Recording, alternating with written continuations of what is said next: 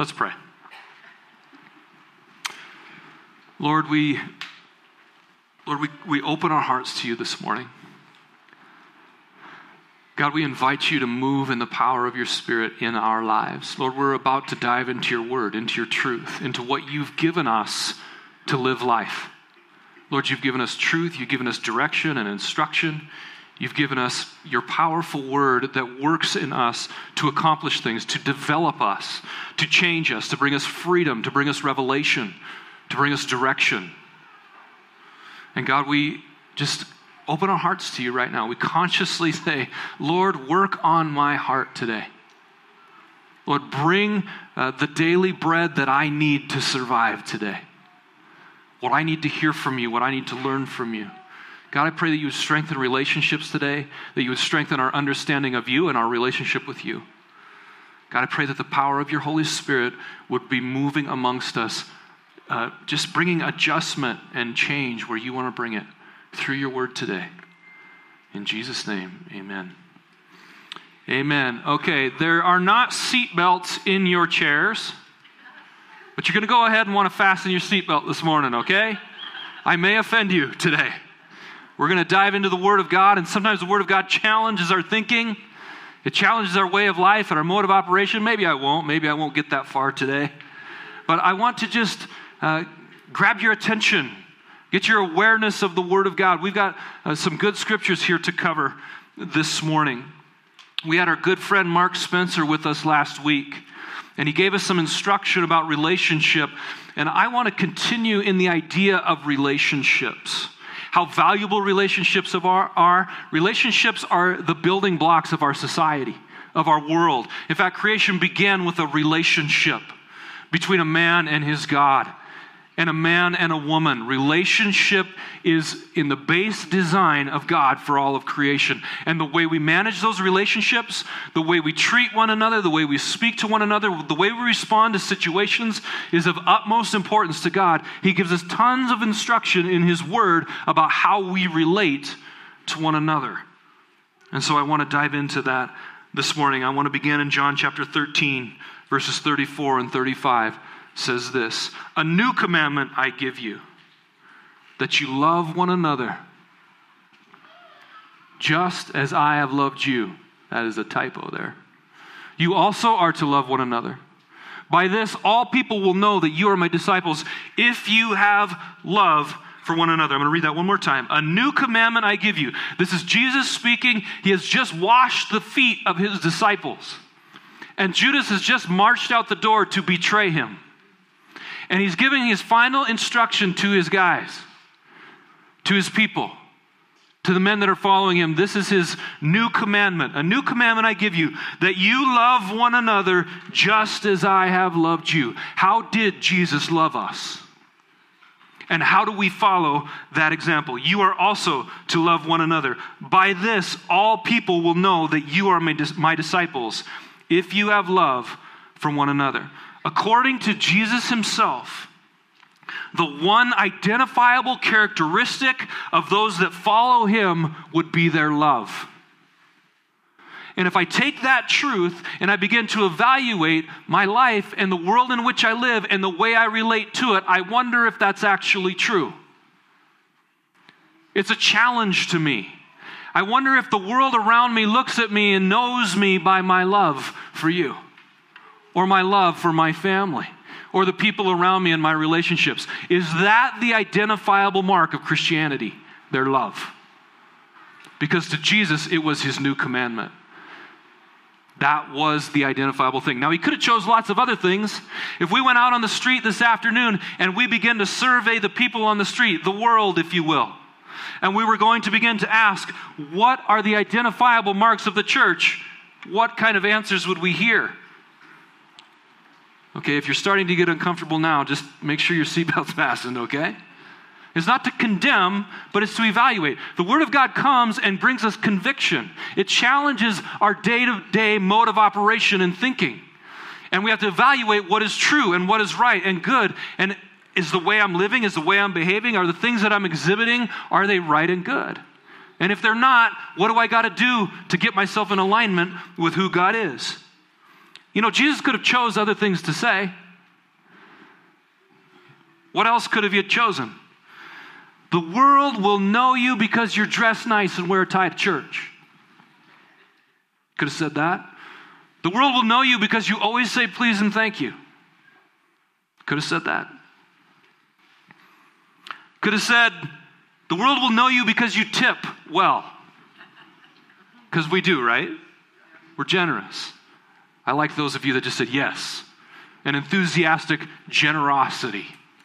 That's what we're called to as Christians. These are good things. We do want to be known by these things, right? But they aren't the thing that Jesus drew our attention to in instructing us. He could have said, the world will know you because you're the best arguers and debaters. Didn't say that, did he? Everyone will know I'm a Christian because I will have the best arguments. And I'll put people in their place. Jesus could have said, the world will know you because you're always right. Right? We're always right socially, morally, politically. Jesus didn't say that, did he? Because we're not. The world doesn't know us by all those things. Jesus did not design a system that way. Jesus designed a system. Listen, your argument isn't with me, it's with him. The world will know you by your love. So what does it mean to love? It's such a challenge. He could have chosen lots of things, but his priority is that we would demonstrate to the world around us that we love one another. That is our priority over all things. In fact, loving one another should fuel all of our mission, what we do and how we do it. Last week, Mark preached about the thread of relationship.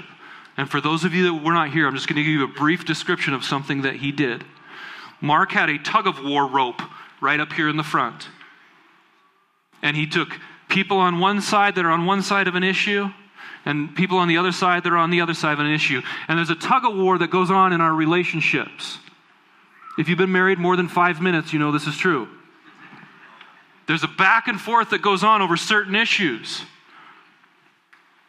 And there's a tension on that relationship, that thread of relationship where you and somebody else, me and you, are on both sides of something and we're pulling different directions. There's a tension. But relationships aren't really like a tug-of-war rope. They don't hold up that well. They're like a thread. And Mark got out a little piece of thread. And if you and I pull too hard on the thread, it breaks. Relationship breaks.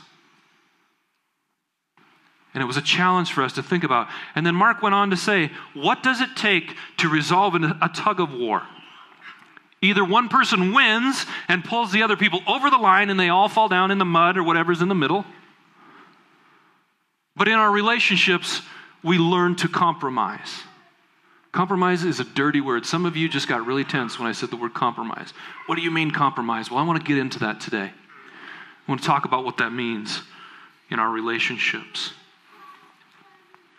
But we need, in this conversation about love and this conversation about relationships and the tug of war in life and our everything from our social relationships, our political relationships, our marriages, our relationships with our children, our relationship with God himself. We've got to remember the value of relationships. That creation itself was established in a relationship situation.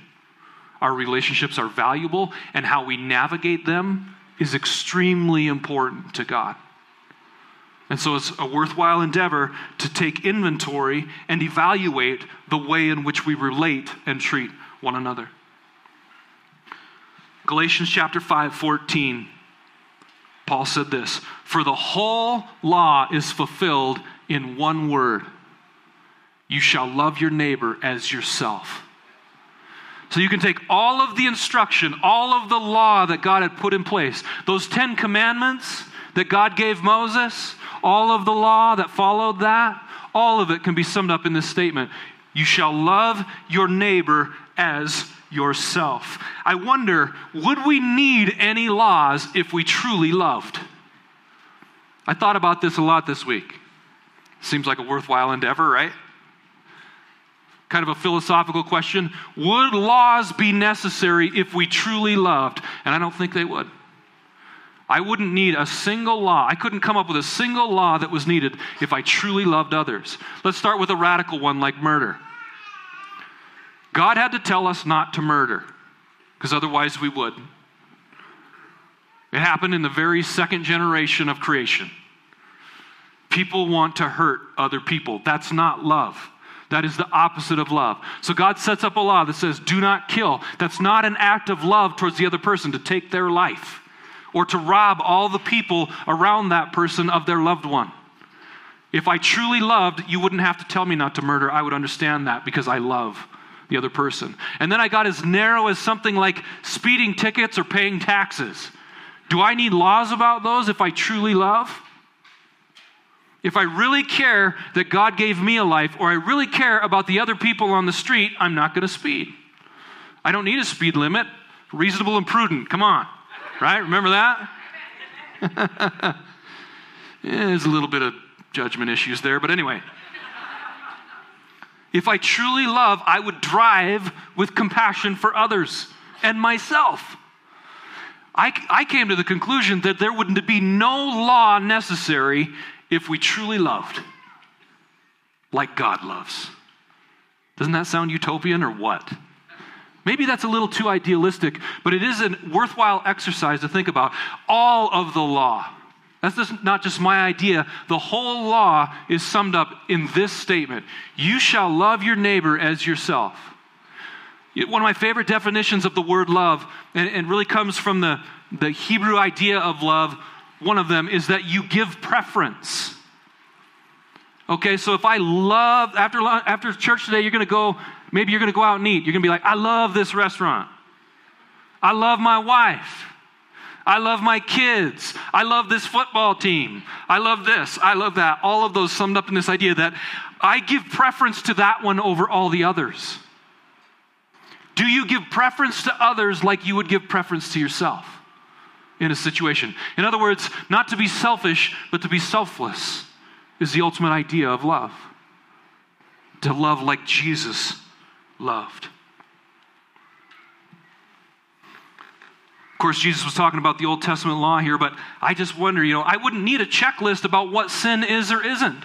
See, sometimes we can get sucked into this game of like, I want to draw a real black and white line about what sin is in order so that I know, so I can check all those boxes. And that's not necessarily a wrong thing, but I would then challenge that if I really was seeking love, I wouldn't need the checklist about sin to see how far I could push the limit without actually crossing it.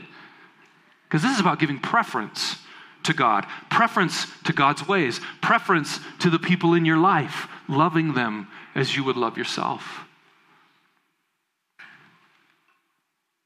John 15, 12 through 13. I know that's not the reality we live in. I just love the idea. If we all truly loved, what would it be like? Well, back to reality. This is my commandment, that you love one another as I have loved you. Again, we see in this passage of Scripture that Jesus is drawing attention to himself, saying, I am providing an example to you of what love really is. So when the Beatles sang, all you need is love, it's Jesus. Okay, I don't know if the Beatles thought so, but I do. All you need Jesus to look at, to relate to study and understand, to walk in his footsteps, to behave like he did. Look to him as the example. How was it that Jesus loved? And are those principles then being reflected through my own life in the way that I love others? Greater love has no one than this, that someone laid down his life for his friends. Well, we know, you and I have hindsight. We know the rest of the story, as Paul Harvey would say. Jesus went to the cross and died. He did lay down his life for his friends, literally. In every way. He laid his life down, and he instructed you and I, love like I did. Lay your life down for your friends. Jesus provides us with one of the most, forgive me for using the word, outrageous examples. It's just amazing, astounding what Jesus did for you and I when he didn't have to. And then says to us, I want you to do the same for the world around you and the people around you. Love them as ridiculously as I loved you. And then I look at myself and I go, oh boy, that's a challenge. It's difficult. But it's what we're called to in this life. Jesus valued relationships. See, humanity's relationship with God was by a thread. Man had rebelled against God. One sin, I might add. One sin. If you ever wonder how sin's no big deal. One sin destroyed creation. One. We want to be in alignment with God. Our relationship with him hung by a thread, and he had every right to cut it. He would have been justified in doing so because he gave us an opportunity and we rejected it. And we reject it every day in our day-to-day lives. It's not just Adam and Eve, it's you and I. But God didn't give himself preference. He gave you preference. And so how does that play out in the way then that you and I relate to one another? Jesus is speaking of himself because he was going to the cross to die, but he's also speaking to you and I to do likewise. I want to read out of 1 John chapter 4, 9 through 11. I spent a lot of time reading John's letters this week and reading his gospel because John, of all of the New Testament authors, really hones in on the theme of love in his writings. He calls himself the one who Jesus loved. And you'll see strong themes. He almost writes poetically. I love the way John writes, but I have to reread it like 5 times because sometimes it can be difficult to just process how he writes. If you read the introduction to his gospel, he writes in such a, he might as well be starting like a Lord of the Rings novel, the way he writes it out. In the beginning was the Word, and the Word was with God, and the Word was God. And you're like, wow.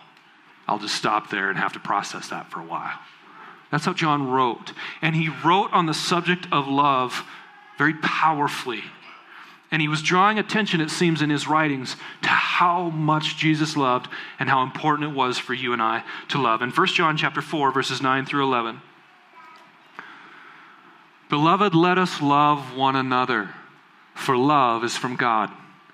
And whoever loves has been born of God and knows God. Anyone who does not love does not know God, because God is love. Let's go to the next one. In this, the love of God was made manifest amongst us. What does that mean, that God's love was made manifest? He made it visible.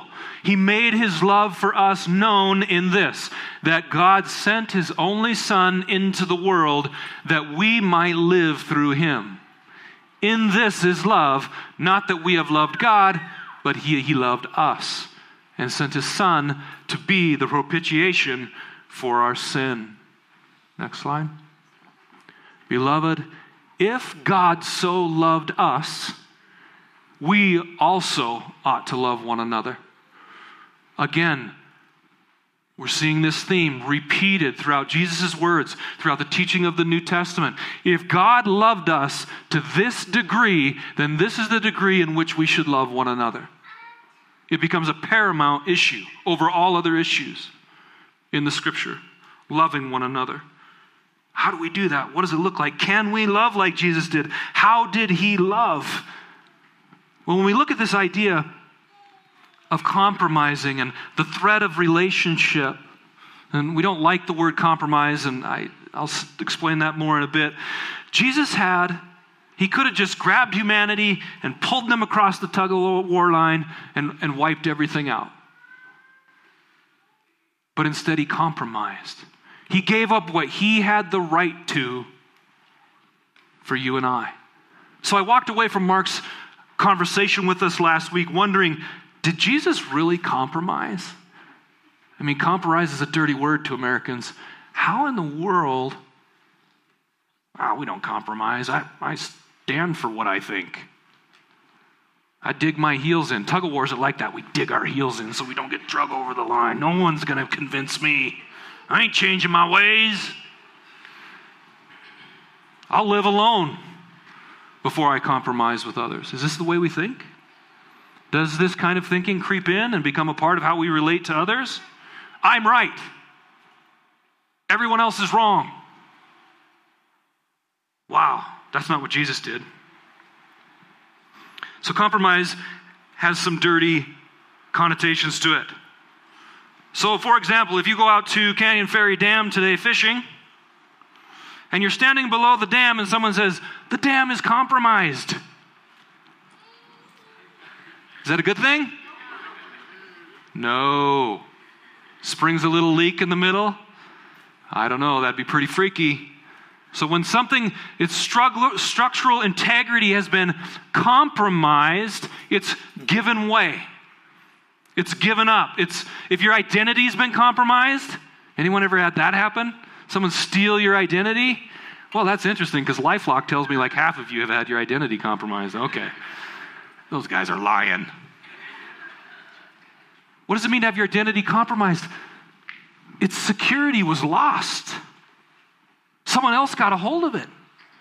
So we don't like compromise when we're using it in those kinds of contexts. But there are other ideas. There are a couple definitions of compromise I want to share with you this morning. A compromise is an agreement or a settlement of a dispute that is reached by each side making concessions. So Mark used the example of toilet paper on the roll. I know you all thought about this this week if you were here. How many of you went home and had an argument about how the toilet paper goes on the toilet paper roll? Does it go over the top? Yeah. You guys are opinionated. All right, or does it go around the backside and down? Oh no, we all have it right. Oh, you're all right? My wife says you're all correct. Okay, this is kind of a funny metaphor. We will fight over the way the toilet paper gets put on the roll.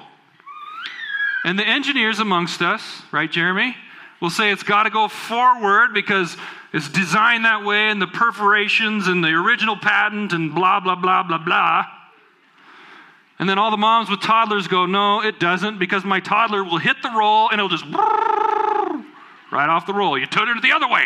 So when the kid goes over and spins it, it doesn't unroll. Right, moms? So which is right?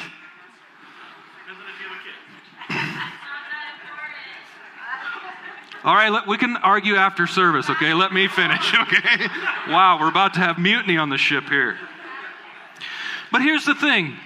Toilet paper can be funny to talk about, but the reality is we have much more significant real issues in our lives that are the same way. We have tensions over the things that we prefer or don't prefer. Things we might even be right about. I mean, if I go to a judge with the toilet paper issue and he does look at the patent and he does look at the engineering, technically it probably should go on that way. So we could come to a conclusion of what's really, really right. But if I get divorced over it, was it right? Was it right? But we do that, don't we? I'll go to my grave putting toilet paper on the correct way. Come on. Sometimes we got to take inventory of the things in our lives that we're fighting about and go, how serious is it? And even when it's really serious, how do we handle it? Do you know there are disputable matters in the Bible? Did you know that there are things in the Bible that are disputable, that we will argue about till kingdom come, till we get to the other side and God explains it? But we have to be right. I got to get it right. Why do we have so many denominations and groups of churches? Because we're right. Because they're right. Because I'm right and you had it wrong, so I had to leave you, so I'm going to... Listen, there is a time for relationships to be cut. That's true. The scripture even provides opportunity for that. We're going to talk about that in the days ahead, not today. But relationships are so valuable that the scripture repeatedly tells us make every effort to live in unity. That means you have to compromise. You have to give up things that you prefer to make it work. So any of you that have been married or are currently married know if you've had friendships, if you've had a job, you have to compromise. I think that the right way to put the toilet paper on is A. And my wife thinks that the right way to put the toilet paper on is B. I don't know if we've ever talked about this in our lives, but we'll continue with the example. Someone has to give up. I'll gladly give up that one. I think you're wrong, but for the sake of the relationship and how valuable that is to God, because the world isn't going to know me by the way I put toilet paper on the roll. The world's going to know me by my love, where I have given preference when necessary. So how was it that Jesus loved? Did Jesus compromise? Really? Jesus wouldn't compromise. He was right about everything. Jesus wasn't wrong about anything. How could he have possibly compromised? Well, it's a tough subject, but I want to present some things to you. 2 Corinthians chapter 5, verse 21. For our sake, he made him to be sin who knew no sin. He made him to be sin who knew no sin. 2 Corinthians 5:21. For our sake. Did Jesus deserve to be made sin on our behalf? Was that right to treat him that way? Not from his point of view. Wait a minute, I've done nothing wrong, and yet I'm taking the punishment for all the wrong. There was a compromise that God made with mankind to make the relationship work. Was it wrong? No. But was it right? I don't know. I'm sure glad he did. So we know that Jesus did not sin. So he didn't compromise in that way, but he became sin. He took on punishment for us, but in it he never ever sinned. So we're not talking about compromising when it comes to sin. Here's the point I want to make. When I'm talking about compromise, I'm not talking about making something that's sin not sin. Okay, we're not talking about that. Sin is sin. It's always been sin. It always will be. The definition of it has never changed. The things that are have never changed. Sin is things that are outside the character of God. So none of that changes. We're not talking about compromising right and wrong, but we are talking about compromising disputable matters. Jesus made a concession. Here's another thing. Jesus was falsely accused. How many of you, let's think about this today. You walk out these doors today, this afternoon, and the police are there waiting to arrest you. And you've just been charged with fill in the blank. But you didn't do it. What are you going to do? How are you going to feel? I mean, if your immediate response is, God's got this, good for you. The rest of us in humanity would go, what? This isn't just. It's not right. It's not fair. I've been wrongly accused. I got to stand up for my rights. I got to fight and be defensive. This is wrong that I'm being treated this way. But if Jesus is the example of how to love, what did he do? I want to read you the story out of Matthew chapter 26, verses 63 through 68. Jesus is standing before the high priest, before the Jewish council. He hasn't got to the Romans yet. He's still with the Jews. This is at the time that he's crucified. And the story goes like this. And the high priest said to him, to Jesus, I adjure you by the living God, tell us if you are the Christ, the Son of God. So what's going on in this situation? Jesus has been arrested.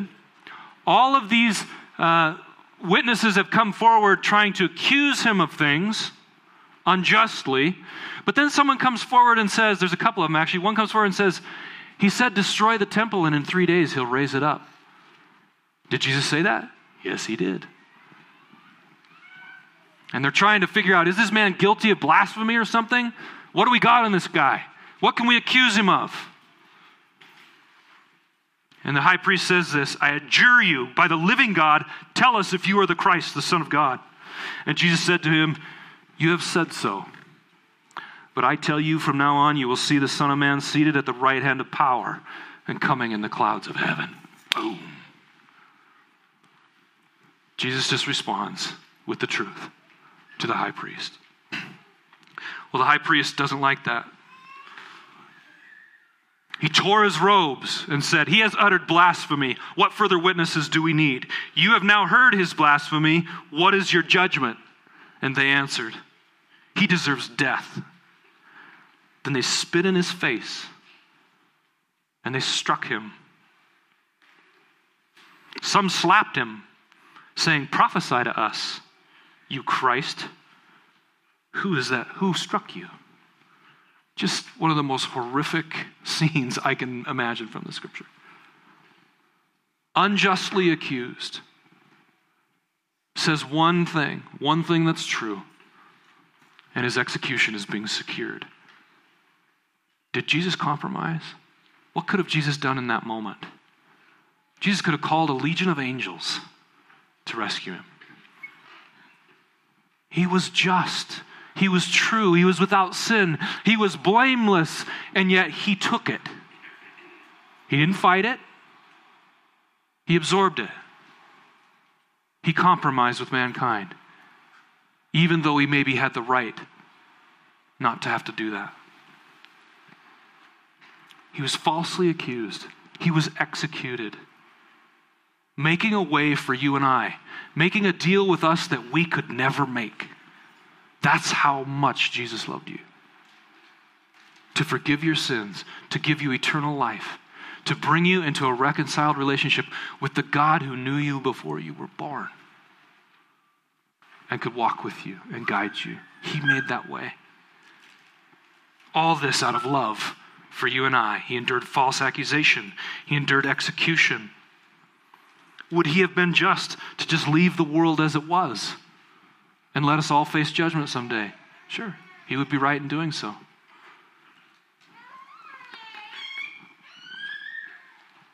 There's an interesting exchange that he has with Pilate. Pilate is the Roman leader. He's the governor of the area, basically. And the Jews can't necessarily crucify Jesus without getting Roman approval because they're occupied by Rome. And so they bring Jesus to Pilate, saying, basically, we want to crucify this guy. And Pilate it's just an interesting story. His wife has a dream that he's innocent. Pilate's asking him all these questions. And in John's account of the situation, it says this. He's just brought Jesus out before the Jews. They're like, crucify him. Pilate brings Jesus back into his headquarters, and it says this. He entered his headquarters again and said to Jesus, "Where are you from?" But Jesus gave him no answer. So Pilate said to him, "You will not speak to me? Do you not know that I have authority to release you or authority to crucify you?" I don't know if you were standing in that situation. Pilate goes, "Where are you from?" Jesus says, "Nothing." Like a lamb led to the slaughter, as the scripture teaches us. And defend himself. Jesus, he lets us in on a little bit of his thinking here, though, with the way that he responds to Pilate. Pilate says, "Don't you know I have the authority to release you or crucify you?" And Jesus says this, "You would have no authority over me at all, unless it had been given you from above. Therefore, he who delivered me over to you has the greater sin." From then on, Pilate sought to release him. Did you ever catch that? From then on, Pilate sought to release him. But by that point, the Jews wouldn't have it, and Pilate caved in. What does Jesus say? You don't really have any authority over me. You only have the authority that was given you. You know, when Jesus was on the cross, they said some pretty horrible things to him. In Mark chapter 15, verse 32, it says, "Let the Christ, the King of Israel, come down now from the cross." They're mocking him on the cross. The people are saying this. "Let the Christ, the King of Israel, come down from the cross that we may see and believe." Those who were crucified with him also reviled him. Now, could have Jesus come down off the cross? He's Jesus. He does what he wants. Would he have the right to come down? He's been unjustly accused. He's being unjustly executed. Did he have every right to crawl off that cross and prove his point? Yes, he did. But he didn't. Just like in his response to Pilate, he understood something. There's a greater thing at work than the present circumstances. There's a greater story being told than my unjust execution. There's a love that's being demonstrated to humanity, and God is working out something far greater than the moment. Jesus was in it for the long run. If you've raised children, and they're going through certain phases that for now shall remain nameless, they do things that you don't like. And they're wrong to do them. And you want to punish them. And we discipline our kids. But do we even if they're so rebellious, we love our kids so much that we're not just going to cut the cord of relationship. We will extend grace upon grace. We will be maligned sometimes, mocked, disrespected, those kinds of things. My kids didn't do that.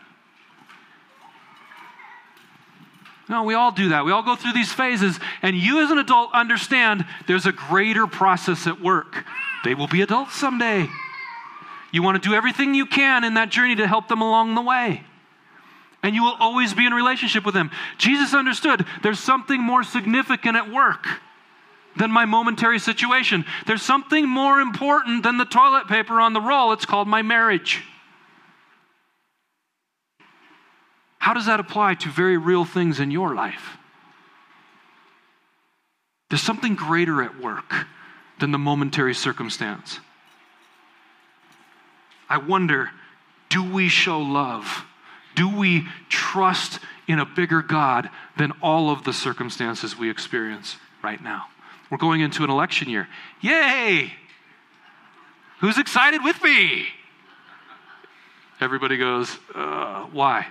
Because the air will be full of hate, rage, anger, I'm right, you're wrong, cutting of relationships, no compromise, no love whatsoever.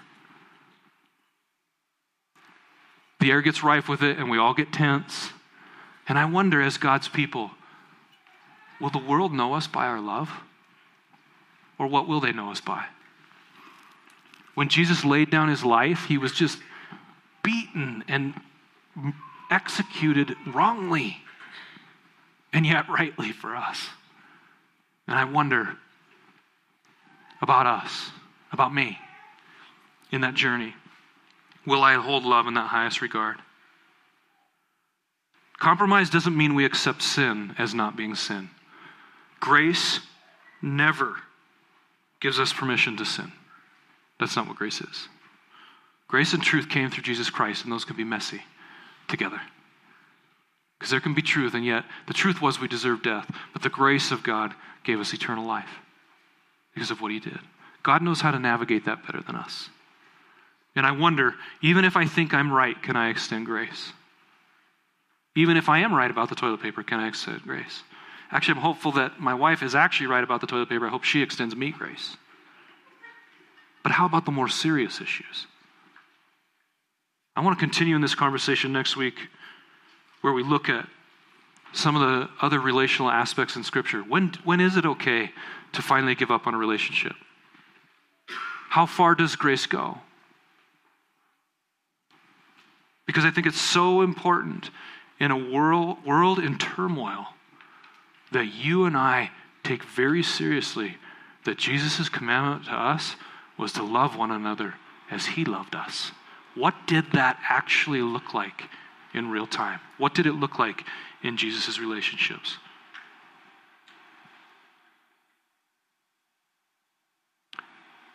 First John chapter 4, verses 9 through 11. Beloved, reminding us again, if God so loved us, we ought to love one another. Would you stand, please?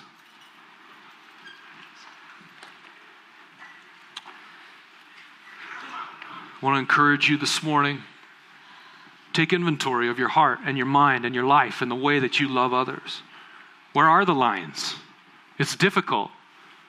Jesus went all the way to the cross unjustly. What does that mean for my relationships, my friendships, my marriage, my relationship with my kids, my relationship with my parents? I would also encourage you, check out the tables as you go out, these small groups. Don't just hit the doors. Maybe stop, mingle a little bit, grab a cup of coffee, meet somebody new. We want to build connections and relationships. It's a fundamental, foundational part of the way the kingdom works. How do we become disciples? Through relationships.